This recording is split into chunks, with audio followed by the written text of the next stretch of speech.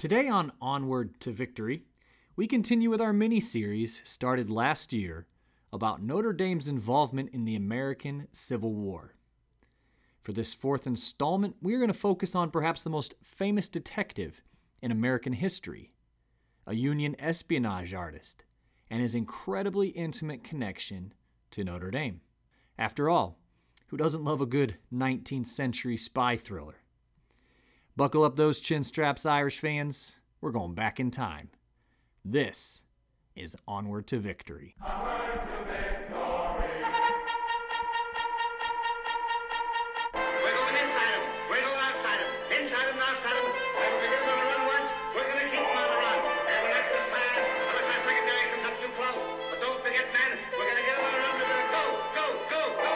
And we are first down until they go to that goal line. Don't forget, man, today's the day we're going to win. The Catholic is the down the ball. We're going to win the fight, fight, fight, fight, fight. We're going to Hello, Irish fans, and welcome to Onward to Victory, a Notre Dame football podcast. I'm your host, Alex Painter. Boy, I have a good one for you all today for this 38th episode in show history. Now, for some newer listeners, you might be curious, what's going on? We're talking about the American Civil War. This is a football podcast, right? Well, let me bring you up to speed here really quickly on what's going down.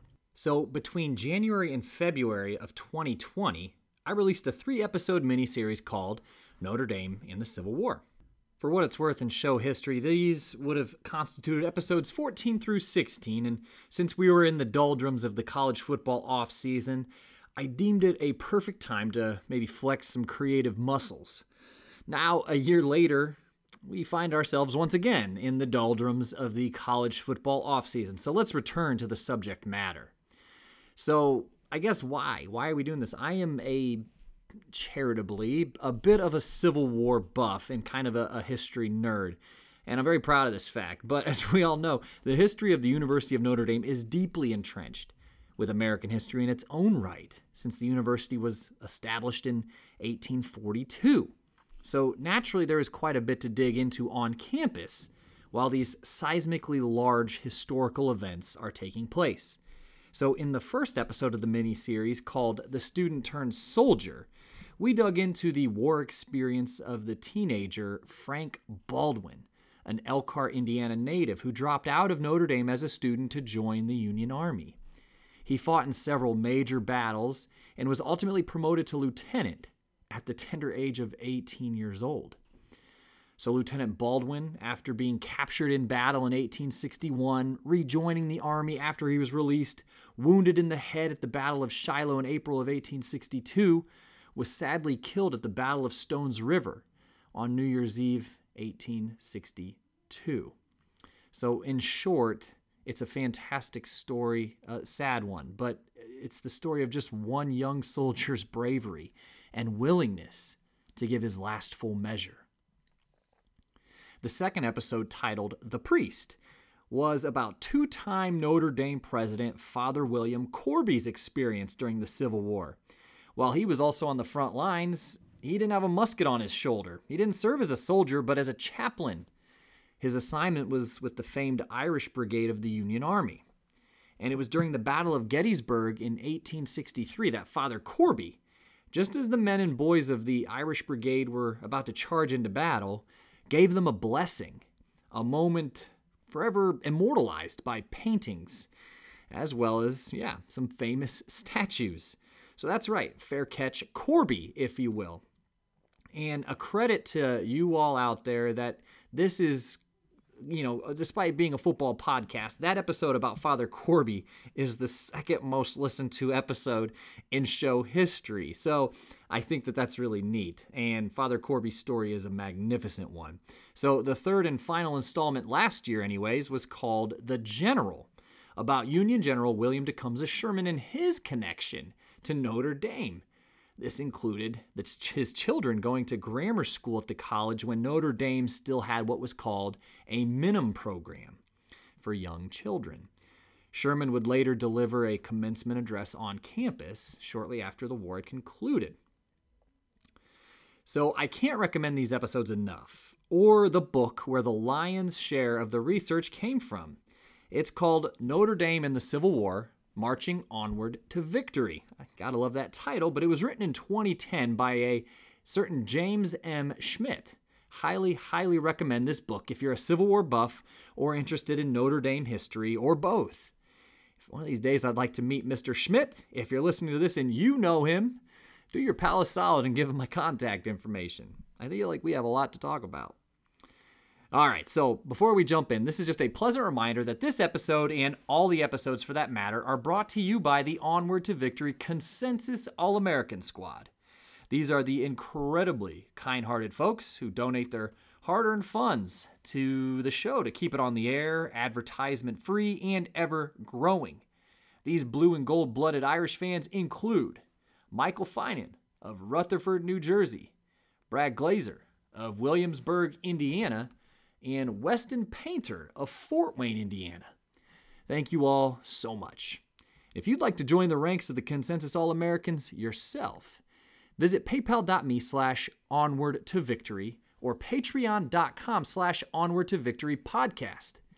I'll announce your name, like I just did for the gentleman a moment ago, and even send you some show swag to your mailbox. It takes quite some time, as you might imagine, to pull these episodes together, so I appreciate any support from you all. And that, of course, includes sharing, liking the posts on the Facebook page, telling your Notre Dame-loving friends and family about the show, or subscribing to the show. Don't forget to subscribe. Get all the newly released episodes directly to your phone. And please, if you have an iPhone, just click that purple podcast icon, subscribe to the show, give 5 stars. It is so greatly appreciated. We have a real nice thing going here with listeners having checked in from nearly all 50 states. 46 from my last count, and roughly a dozen countries, all united in our affinity for the Fighting Irish of Notre Dame. Okay, so back on topic. So from my vantage point, after covering those 3 prominent topics last year, I had but 2 directions I could go fairly easily. So first was the war experience of the Sisters of Holy Cross, who were, of course, joined at the hip of Notre Dame and President Edward Sorin, himself a member of the Order of the Holy Cross, and that's the influence that still is on campus today. But by the way, if you'd like an episode about that, we can totally do it. Or, second, about a couple former Notre Dame pupils, a pair of brothers, in fact, who assisted their father, perhaps the most famous espionage artist Private Eye in the entire country, during the war.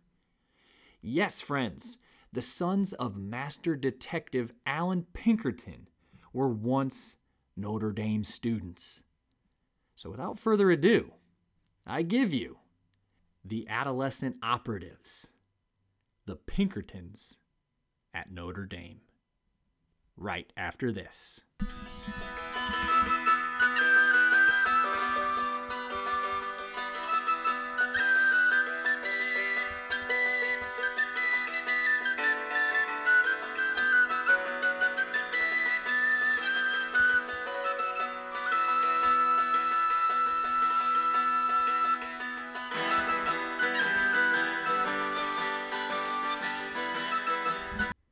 In the mid-19th century, there were no detectives in America as famous as Allan Pinkerton. In fact, the term Private Eye spun directly out of his agency.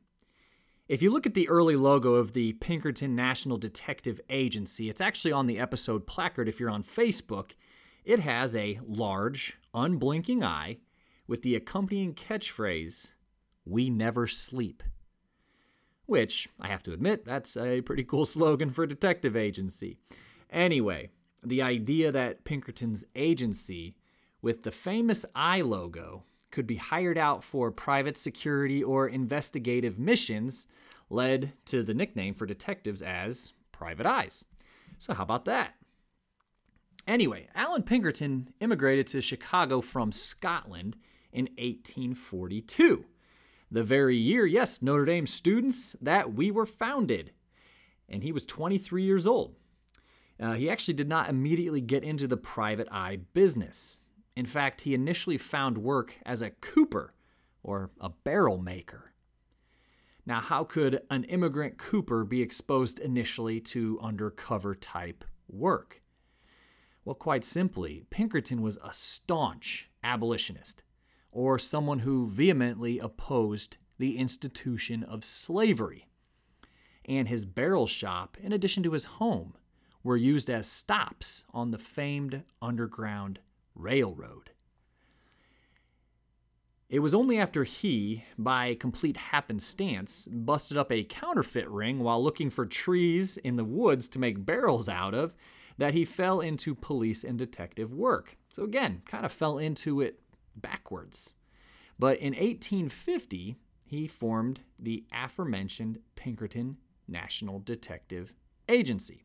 So the agency rose to prominence by solving a number of train robberies in the early 1850s.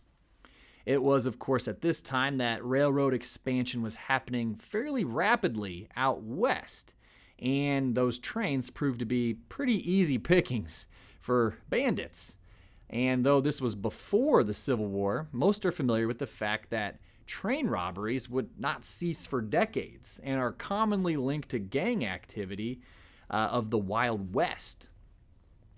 So Pinkerton would gain notoriety as well for enlisting the help of a female detective named Kate Warne, who is widely regarded as the first female detective in country's history.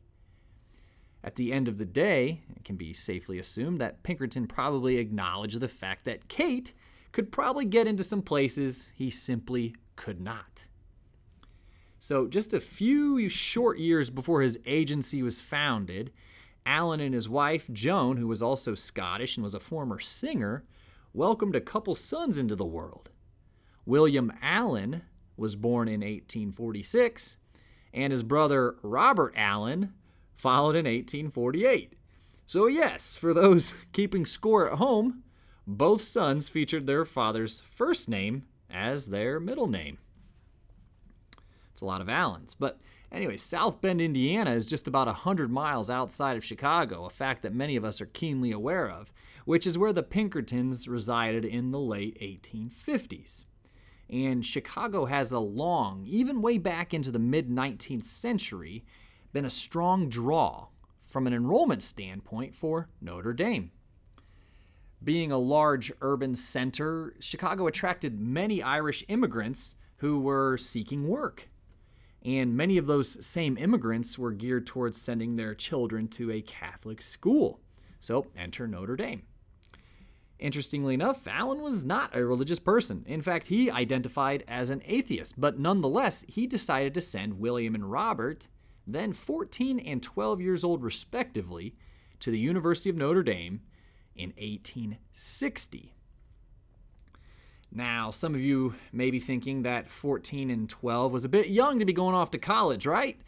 Well, Notre Dame in the 19th century was structured far differently than it is today, as was alluded to earlier with the Minim program. But at the time, there was actually 3 divisions to the school. There was the senior level for kind of those traditional aged college students, 18 and older. There was also a junior level for students ages 12 to 17, kind of like a high school. And then finally, the aforementioned Minim level for students 12 and under. So why would the school do this? Well, in the early days of the college, enrollment was kind of a fairly consistent battle and trying to get students to come to the school. So Father Soren and company had their share of tough times. But the idea behind the multi-level approach was, of course, to generate additional revenue, as well as create something of an enrollment funnel to keep students at the school through college. So the Pinkerton boys enrolled in the junior department. So of note, according to the school's archives, total enrollment for Notre Dame during the 1860-1861 school year was 203. At the time, nearly 80% of the student body was from the Midwest, 7% from New England, and, interestingly enough, 6% were from the soon-to-be Confederate states. So even though the enrollment was fairly small, it still had a fairly diverse student body. The younger of the two brothers, Robert, was particularly well liked during their tenure at Notre Dame. One of the Holy Cross brothers remarked that he was, quote, the best-natured boy in the play yard, end quote. So, in November of 1860, just a few months after the Pinkerton boys arrived on campus, a gentleman from Illinois by the name of Abraham Lincoln was elected as the 16th President of the United States. What the Pinkerton boys probably could not comprehend at the time was the massive fallout from the election of 1860. By February 1st, 1861, 7 states had seceded from the United States to form the Confederate States of America. 4 more would actually follow. Allan Pinkerton himself would cement his national fame while his sons were at Notre Dame by allegedly foiling an assassination attempt on President-elect Lincoln while he was en route to Washington, D.C. from his home in Springfield, Illinois, to take the office of the presidency.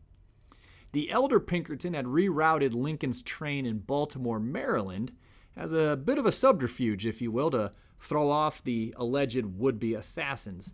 And that is an incredibly quick recount of that whole event. If you're interested in learning more about that, there's a lot written out there about it. But anywho, on April 12, 1861, the Civil War formally started when Confederate artillery bombarded Union-held Fort Sumter in the Charleston, South Carolina harbor. The Civil War, destined to be the bloodiest war in American history, in fact costlier in terms of human life, American human life that is, than nearly every other conflict combined in United States history, had officially begun. Though very few people predicted the true cost, the final cost of this war from the onset, in fact, quite the opposite. Something like war fever swept through both the North and the South, where the romantic notions of combat seized the public sentiment and imagination. And frankly, people couldn't get to war fast enough and were literally sprinting to their local recruiting stations because they didn't want to miss out on it or be accused of cowardice for not signing up. To reinforce this notion, nearly all of the 75,000 volunteers called by now President Lincoln to put down the Southern Rebellion signed 90-day enlistment papers. 90 days, 3 months. The prevailing notion held by the vast majority of the country was that there would be one grand battle, one clear victor, and the war would be over by the end of the summer 1861. At the very latest, perhaps Christmas 1861. So that war fever reached, well, a fever pitch on Notre Dame's campus as well. The spirit was fueled by a Notre Dame student named William Lynch, who was the commander of Notre Dame's Continental Cadets. With much of the citizenry of South Bend packed into the St. Joseph Courthouse to ponder their next move after Sumter, Lynch, quote, stood up, tall, soldierly. His Irish eyes were glittering, his face pale. The vibrant ring of the first sentence he rattled out above the heads of the good citizens made them catch their breath. In 5 minutes, they were frantic. And when the boy told them that he was going to the front to shed the last drop of his blood if needed for the Union, the audience leapt to its feet. Cheer after cheer rang out wildly. End quote. And, alas, Notre Dame readied for war. University president and founder Father Edward Sorin appreciated his students' zeal for the cause of patriotism and the Union. He did consent, though, that he could not allow students under the age of 21 to enlist without their parents' permission. This, of course, included the Pinkerton boys, William and Robert. So William, the older of the two, who had turned 15 just a few days before the attack on Fort Sumter, was very eager to enlist in the Union Army, and he was permitted to join his father for the cause of the Union. More on that here in just a second.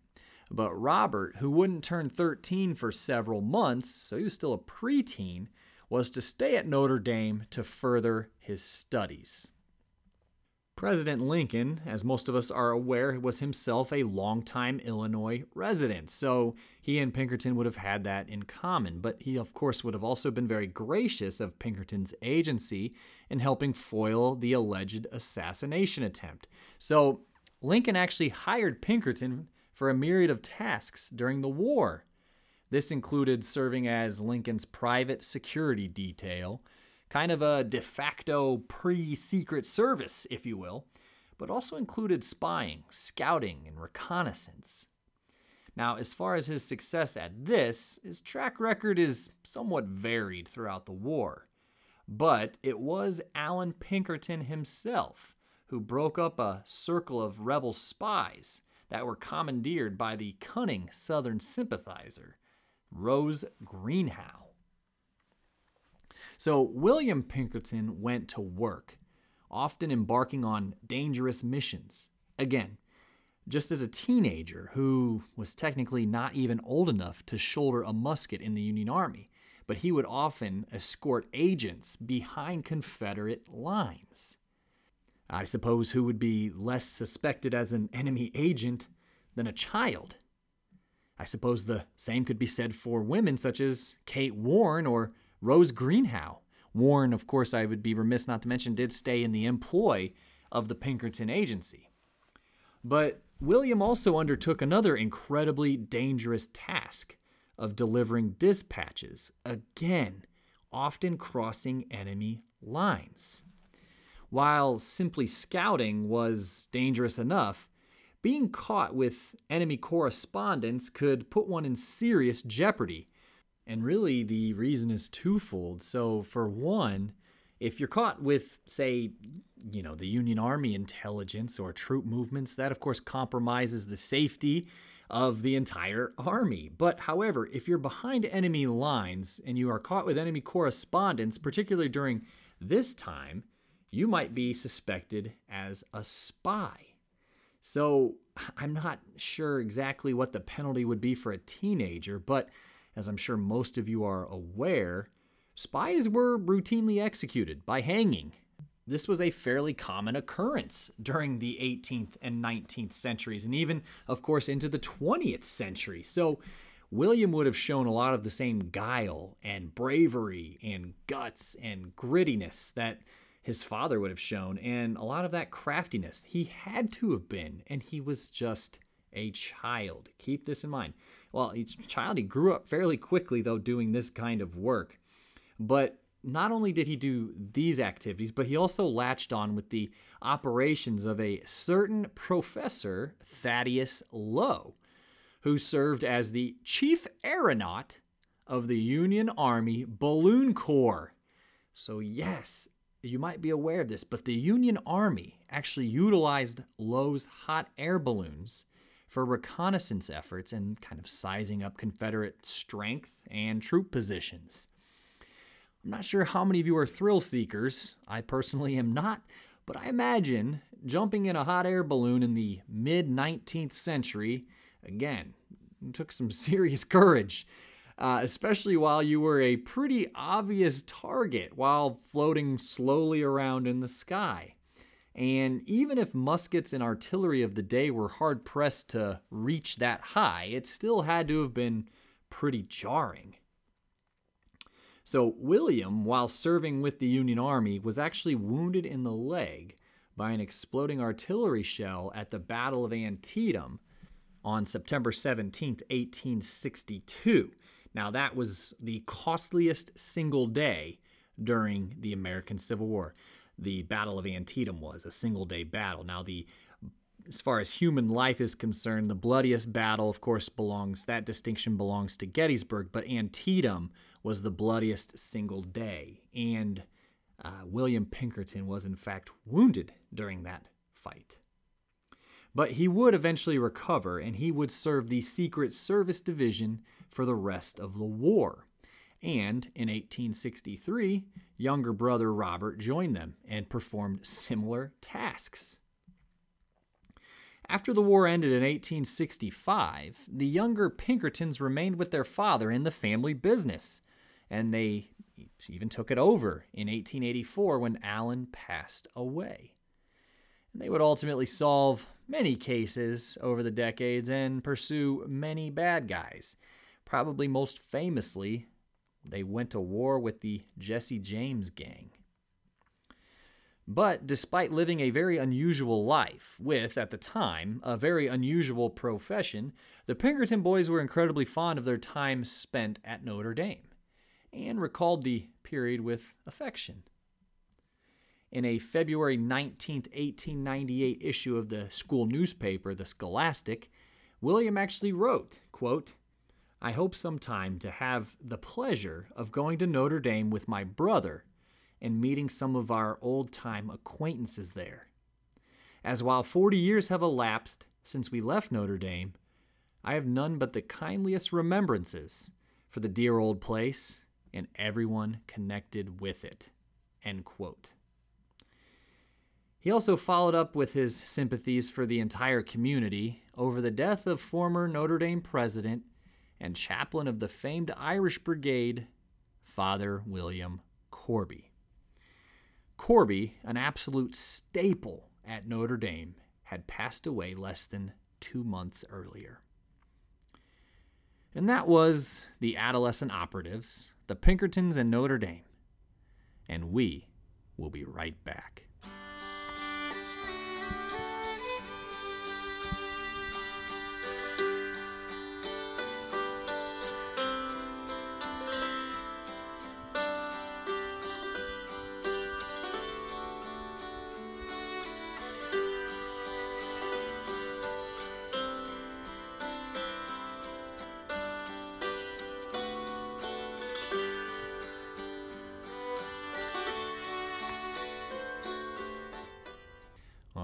Boy, I hate to double down on my nerdiness, but when it comes to my favorite Civil War songs, that one you just heard, which is called Weeping, Sad, and Lonely, When This Cruel War Is Over, can be found pretty much anywhere, but I'm a big fan of it. But I do hope you enjoyed that, and I just would like to finish the Civil War aspect of this episode off with a little bit of a reading from a book I'm currently going through called This Republic of Suffering, Death in the American Civil War, written by Drew Gilpin Faust. And during the first part of the miniseries, the first 3 episodes, oftentimes I commented on just the scope of the loss endured by the United States during the war, and it ended up being 2% of the population was killed in the war. If you were to scale that to modern times, that would be a war that would claim 6 million people in the modern United States, and that is absolutely astonishing. But something that Faust wrote that I think is just really interesting was, quote, "The Civil War matters to us today because it ended slavery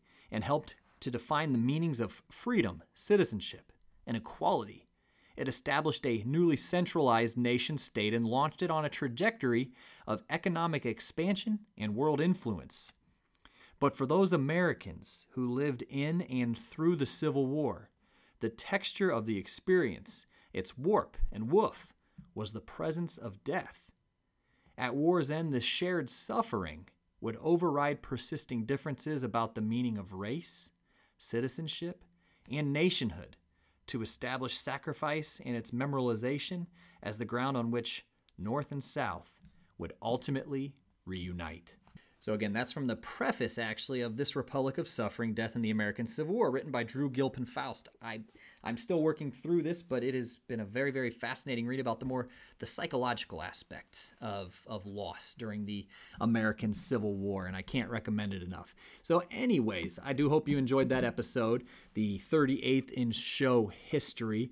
And so what is coming down the pike? So I have a special February episode planned about a trailblazer in Notre Dame football history and someone who I don't think gets near enough publicity for what he was able to accomplish while he was at the school in the football program. So that will be the next episode. So yes, what I guess I'm telling you is the next episode will be very football centric, but if you have a show idea, we are, as I mentioned earlier, in the doldrums of the college football offseason. Spring ball will start up. We'll have a lot more to talk about the current the current edition of Notre Dame here very, very soon, and all of that in the draft. We'll see where our guys go in the draft.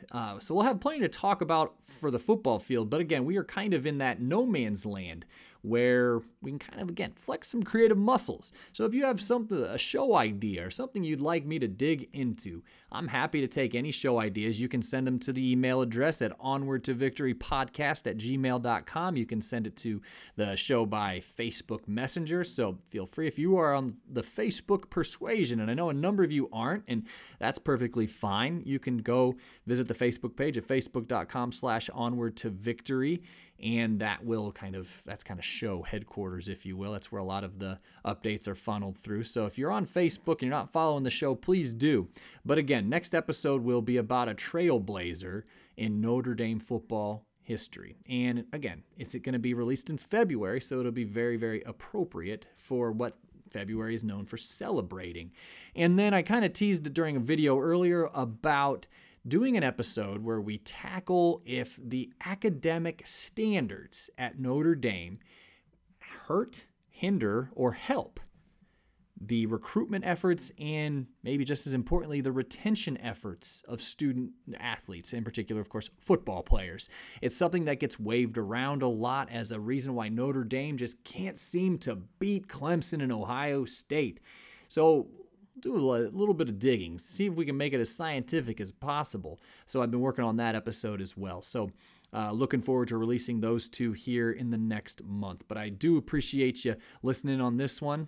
And man, I can't believe I haven't talked about it yet. Go back and listen to episode 37 about my guy, Al Feeney. I call him the Everywhere Man. It's about a guy who I think was pretty much everywhere. Go back and listen to it. Seriously, he was a teammate of Knute Rockne while he was a player, but then he just kind of had this really interesting trajectory and kind of life path. And I don't want to spoil the ending, but the ending absolutely threw me. I could not believe it. So go back.